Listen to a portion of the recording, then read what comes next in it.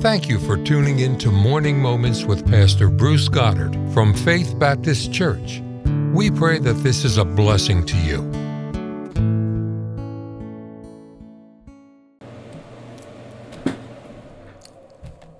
Welcome. Great to have you here at the Faith Baptist Church podcast. And today, as we just take a moment or two to talk about the Word of God, I want to encourage you to remind yourself that God is not old, He's not out of date, He's not stupid. God is the source of all knowledge. And when God had Genesis 1 pinned, pinned on earth, He had already authored the Revelation. Those words are forever settled in heaven. And so God is not caught off guard. God is not surprised. God is not modifying His ideas. God knows exactly what's going on. Now, I'm going to use just several verses today and talk about the Bible because that is the issue. I remember back many years ago hearing Dr. Jack Hyles say that every generation is going to have to fight this battle over the King James Bible. Some years later, 10 or 15 years later, probably at least 10 years after Brother Hyles went to heaven, I heard a very well-known preacher say, I asked him about the King James. He has a college, and asked him about the King James issue. He says, well, that's all been settled. That issue, that battle's already been fought, and the victory won, and we're all in agreement on it. Well, they're not. And I found real quickly that there were even people that were on his staff that weren't in agreement. I heard not long ago there's a what I would call a very admirable Christian organization, and I don't want to discredit people or anything here, so I'm just careful how I say this. But if you're a pastor, the odds are your church is somehow touching this organization. It's a good organization, and one of the board of directors could come in and said, there's people on our leadership here that don't believe the King James Bible. In fact, they use in their church an NIV or whatever other kind of version, and they wouldn't address it. The board wouldn't address it. They just wanted to keep peace. And they've got an agenda, they've got a work to do, and they're not going to fuss over versions of the Bible. I'll tell you, when you start taking and messing with your Bible, John chapter 1, verse 1, in the beginning was the Word. The Word was with God, and the Word was God. And you go down to verse 14, and the Word was made flesh and dwelt among us. This Word of God is literally the Son of God. You can't mess with it. That's why in Proverbs chapter 30, verse 5, he says, add thou not unto his words, lest the Lord reprove thee, and thou be found a liar. Our Bible is the Word of God. And obviously in a brief podcast, I can't answer all the questions in regard to translations and differences and things like that. The easiest thing is to say there are two manuscript trails to follow, and that's the simple questions to be answered. And basically every Bible that is not a King James has followed a corrupt manuscript trail that somewhere along the line attacks the deity of Christ, the existence of hell, the second coming, the virgin birth. There are just those key doctrines that are under attack. And then there is the path of manuscripts that gave us a King James. And that's just a reality, and people can't deny it. Now, there's other questions, more detailed, but I want you to just think with me for a moment. We're back in the book of Proverbs. We're in the days of Solomon. And then you go to the time of Christ in Matthew chapter 4, verse 4. Jesus said, man shall not live by bread alone, but by every word that proceeds out of the mouth of God. And so in Jesus' day, he says you need every word. Now you understand your New Testament wasn't written in Jesus' day. That it was 20 years after the death of Christ, and I'm throwing out very bald. I hope you know me well enough to know numbers are very vague in my world. My wife told me one day, she said, she mentioned one of our children. She said, whoever it was, I can't remember which one, she said, you said they were three different ages in this one sermon. I said, well, they got older as the sermon went on. I'm not good with numbers. But 20 plus years after the death of Christ, before any New Testament scriptures were written. And so when Jesus said, man shall not live by bread alone, but by every word that proceeds out of the mouth of God, he was talking about the writings of Moses and David and Solomon and the prophets. And these writings, they look, the odds are these people they could have been reading Hebrew, but it's not guaranteed, and I'm not smart enough to argue the point. But these people are under Roman rule, and they're in an era that the main language would have been Greek. And but even if they all did know Hebrew, they didn't have any original manuscripts. I've got a Bible in front of me right now, and I'd have to look at the date on the cover of it.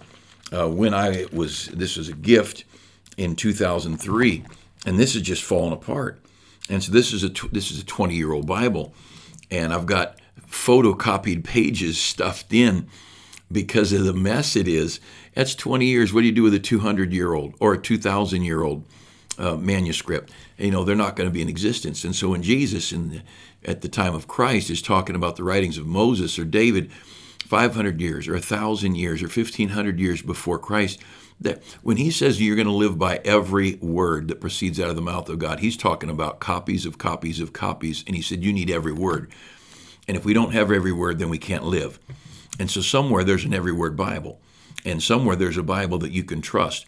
And it's not hidden in some vast, cavernous cyberspace where you go digging through every one of the several thousand manuscripts and somehow you are smart enough to find the right word for the right passage. And that's what these ridiculous Greek and Hebrew teachers are doing in Bible colleges, shaking the faith of young men and appealing to their arrogance that if they could get a good enough computer program with enough Greek and Hebrew information in it, that they too could be the ones telling everybody what their Bible should say. That's the biggest bunch of lying and corrupt deceit that you could ever tell a young Bible college student. Of course, they've got pride, and they'd love to know what someone else doesn't know. I remember when I was in Bible college, I'd gotten saved. A few days later, I'm in a secular college. A year and a half later, I'm out of there and headed to a Bible college. So I'm guessing it was about 2 years I was saved, and I'm in Bible college. And I remember sitting there, and I've been reading my Bible every day. And I read a lot. I'm going to say, an hour to 2 hours every day reading my Bible in that secular college. And I devoured my Bible in an unmarked hardback pew Bible, they call it, a hard cardboard type, but a very hard cover. And I'm not even sure it had a concordance in the back, but I know it had no notes. It was just a Bible. I read and read and read and read and read and marked it all up. And I had that thing marked from cover to cover by the time I got to Bible college. And I had not studied doctrine. I had not been taught doctrines of the church or any key doctrines. I had lived in my Bible, and that's the best thing to do. You just flood yourself with truth. I'm sitting in college class and heard some guy saying, now what this verse really means. And then a little while later he'd say, now this verse has been mistranslated. It should say, and I heard that over and over and over. And I'm sitting there, very, very young Christian, and I said to myself, if I have to choose between my Bible sitting in my lap and this guy standing up there, he loses. I'm choosing the Word of God. I'm choosing my Bible. And I didn't know there was a King James controversy. I didn't know the textual things I know today. I didn't know the intentional deceitfulness going on. I'll give you one example. And I'm not judging motives. I'm just telling you what you see. You pick up a new Schofield Reference Bible. Now, there's an old Schofield. And the good thing about Schofield Bibles is whatever you get, wide margin, big print, small print, no margin, whatever you get, page 200 is the same on every one of them. Page 600 is the same on everything. And that's nice when you're a pastor because you can get everybody to the right page. It might be good just to get your whole congregation to know their Bible a little bit, but that Bible, I'm sitting there in class, and I had to make the decision on what I was going to believe, and I made that decision. I was going to believe my Bible and not the teacher. I had to make that call. There was no way around it. And as I made those decisions, I didn't understand a whole lot of difference. I didn't understand the deceitfulness. So this new King James, the new Schofield Bible I started to talk about, the new Schofield, can you tell I don't, this is not in my notes. The new Schofield, the old Schofield, they would take a word that they deemed archaic, and they would put it in brackets or italicize it, I think it was brackets in that era. And then in the margin, they'd have the word that was in the King James. And so you knew if they, and I think that's honest. I wouldn't do that, but I don't think it's corrupt if they would do that much. And anytime they try to give you a word, I've had people come to me and say, "What's this word?" And I'll give them maybe a modern English equivalent. I'm not rewriting the Bible; I'm just helping people understand it. But that New Schofield, you could say, "Well, that's an honorable thing." They right in the beginning they said when we changed a word, we put it in brackets and we put the word in the margin. But they didn't do all of them. They changed all kinds of words and they didn't put them in brackets. Now, why would they say at the beginning when we changed a word, we put it in brackets, and do that with a whole bunch of words, and then change a bunch more words and not put it in brackets? The only reason I can't judge a man's motive. I'm not a crystal ball reader, a palm reader, but I think they changed some things they don't want people to know they're changing. And it is interesting, if you look at the changes that the New Schofield people made, they line up with the corrupt manuscripts from where your New American Standard and New International, these other versions came from. They were lining up with a corrupt document out of Alexandria and getting away from the Antiochian manuscripts, and they were hiding it. And see, if you have to hide something, you're corrupt. You want to come look at my computer, look at it. You want to look at my book collection, my music. How do you look at people's music collection anymore? You used to be able to look at their records or their 8 tracks or their CD or their cassettes or their CDs. Now it's who knows where our music is. But I'm not embarrassed. I'm not hiding anything. And when people start hiding things, they're corrupt, and we know they're corrupt. Well, those days in that Bible college, I realized I'm dealing with some people here who are messing with my Bible. I didn't understand the issue. Well, then I go off to Hyles Anderson, sit in the ministry of Dr. Jack Hyles, get great training on soul winning, church building, Bible doctrine, but I never learned a lot about the King James or being a Baptist, 2 things I'm very strong on today. And if you're in Bible college, you got to keep learning when you get that diploma. That diploma only means you've fulfilled the requirements of that school for that degree, and you still got a long way to go. We ought to be learning and grow in grace, as Peter says, until Jesus comes. And so I've learned and I've read over the years, and I look over to the book of 2 Peter. So along the way, Matthew 4:4, Jesus said, "Man shall not live by bread alone, but by every word that proceeds out of the mouth of God." I've got to have every word. I've got to have every word. Somewhere, there's got to be a book that's got every word in it, because that's what I need to live. Well, I'm not going to let somebody tell me that's hidden out in space that only some Greek and Hebrew master can find. I don't trust those guys. I trust the book in my hand. Now, I'm in 2 Peter chapter 1. And he's writing here about the Mount of Transfiguration, where Jesus took Peter, James, and John, went up into the mountain, and they saw Moses and Elijah up there. And there on the Mount of Transfiguration, the disciples, they saw Jesus. They saw him transfigured there on the Mount of Transfiguration. They saw the cloud overshadow him and heard the voice of God, their eyes, their ears. Now, that's some pretty serious stuff about documenting the truth.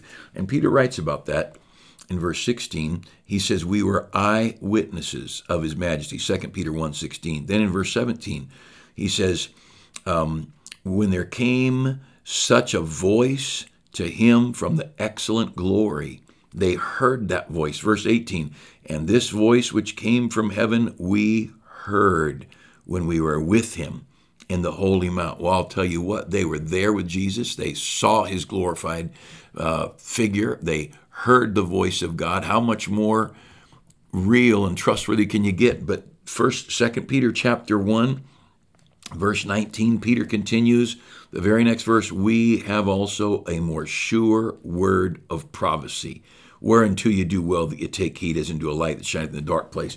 Peter said, more sure than me hearing the voice of God with my own ears, more sure than my eyes seeing the transfigured features of Jesus Christ, more sure than my senses before me is the book in my hands. And look, you got to understand, we need a real Bible. And Peter said, we've got a real Bible. And this prophecy came not by any private interpretation. Verse 20 says, in verse 21, it was written by holy men of God. Now, just one more quick thought over in Timothy. Paul says to Timothy, he says of the Scripture, he says that all Scripture is given by inspiration of God, and that it's profitable for doctrine, for reproof, for correction, for instruction in righteousness, that the man of God may be perfect, thoroughly furnished unto all good works. Now, those verses are very familiar, but Paul says to Timothy, he says, you've got this book, and he says, you've got this real book. And in verse 16 of 2 Timothy 3, he says, all Scripture is given by inspiration. All Scripture. Oh, what's he talking about? He's talking about verse 15, that from a child thou hast known the holy Scriptures, which are able to make thee wise unto salvation through faith which is in Christ Jesus. So here Paul says to Timothy, that book that you've known since you were a child, that book is inspired. Verse 16, all Scripture is given by inspiration of God. And it's given, verse 17, that the man of God may be perfect, thoroughly furnished. Hey, we got Timothy, got a Greek dad, got a Jewish mom, and he's under the ministry of the Apostle Paul. But he was saved a long time before Paul, had a godly mother, a godly grandmother. And this young man who grew up with whatever copies of Scripture, in whatever language of Scripture. I've heard people say different things, and I don't know. I'm going to have to ask Timothy to find out what he read. He could have read Greek. He could have read Hebrew. He could have read some other language, for all we know. But we know this. He wasn't reading no original documents. And we are looking at a clear statement that the Scriptures, Paul calls these things, Timothy had Scripture, and Paul says they are inspired. They were copies, absolutely, unconditionally. They were copies of copies of copies. Through different languages they were inspired. And not only that, they were verses, they were Scripture that a child could understand. And then we've got to accept the reality here that God's word is real. And you go over the book of Revelation, he says, add thou not. He says, he that addeth to the words of this prophecy, to him shall be added the curses of this prophecy. And if you take away any of the words of this book, we'll take away your name out of the book of life. And that's another Bible study to get that all put in context. But I'll tell you this, don't mess with God's book. Don't mess with God's book. You've got a Bible, if you've got an old King James Bible, and I was listening to an audio book, a good book, and it was a historical novel kind of a thing, but they quoted some Scripture in it, and they're quoting some off-the-wall junky translation. I think, oh, that makes me mad. It makes me as mad as if somebody took a picture of my mom and drew a mustache and sideburns on her. It makes me mad. I love this book. This book, sing them over again to me, wonderful words of life. This book, this is a wonderful book. It's a true book. I love this book. It's carried me through the last 50 years of life, nearly 50 years. And don't you mess with my Bible. And when they start quoting some, you know how your audio books are, got a little circle with an arrow and 10 or 15, it says a second to jump ahead, I'll just go up and punch that button. I'm not listening to them pervert my Bible. I hate it. It makes me angry when they do that. And don't be messed. This is the book that'll tell you how to get to heaven, or this is the book it'll condemn you to hell. Don't let people mess with your Bible. This is the book that'll tell you how to get eternal rewards, or this is the book that'll have you stand before Jesus Christ ashamed at his appearing. Now, we better not let anybody take our Bible from us. That old black book you've got, that'll do just fine. You keep your Bible and your King James Bible, and everything's going to be fine.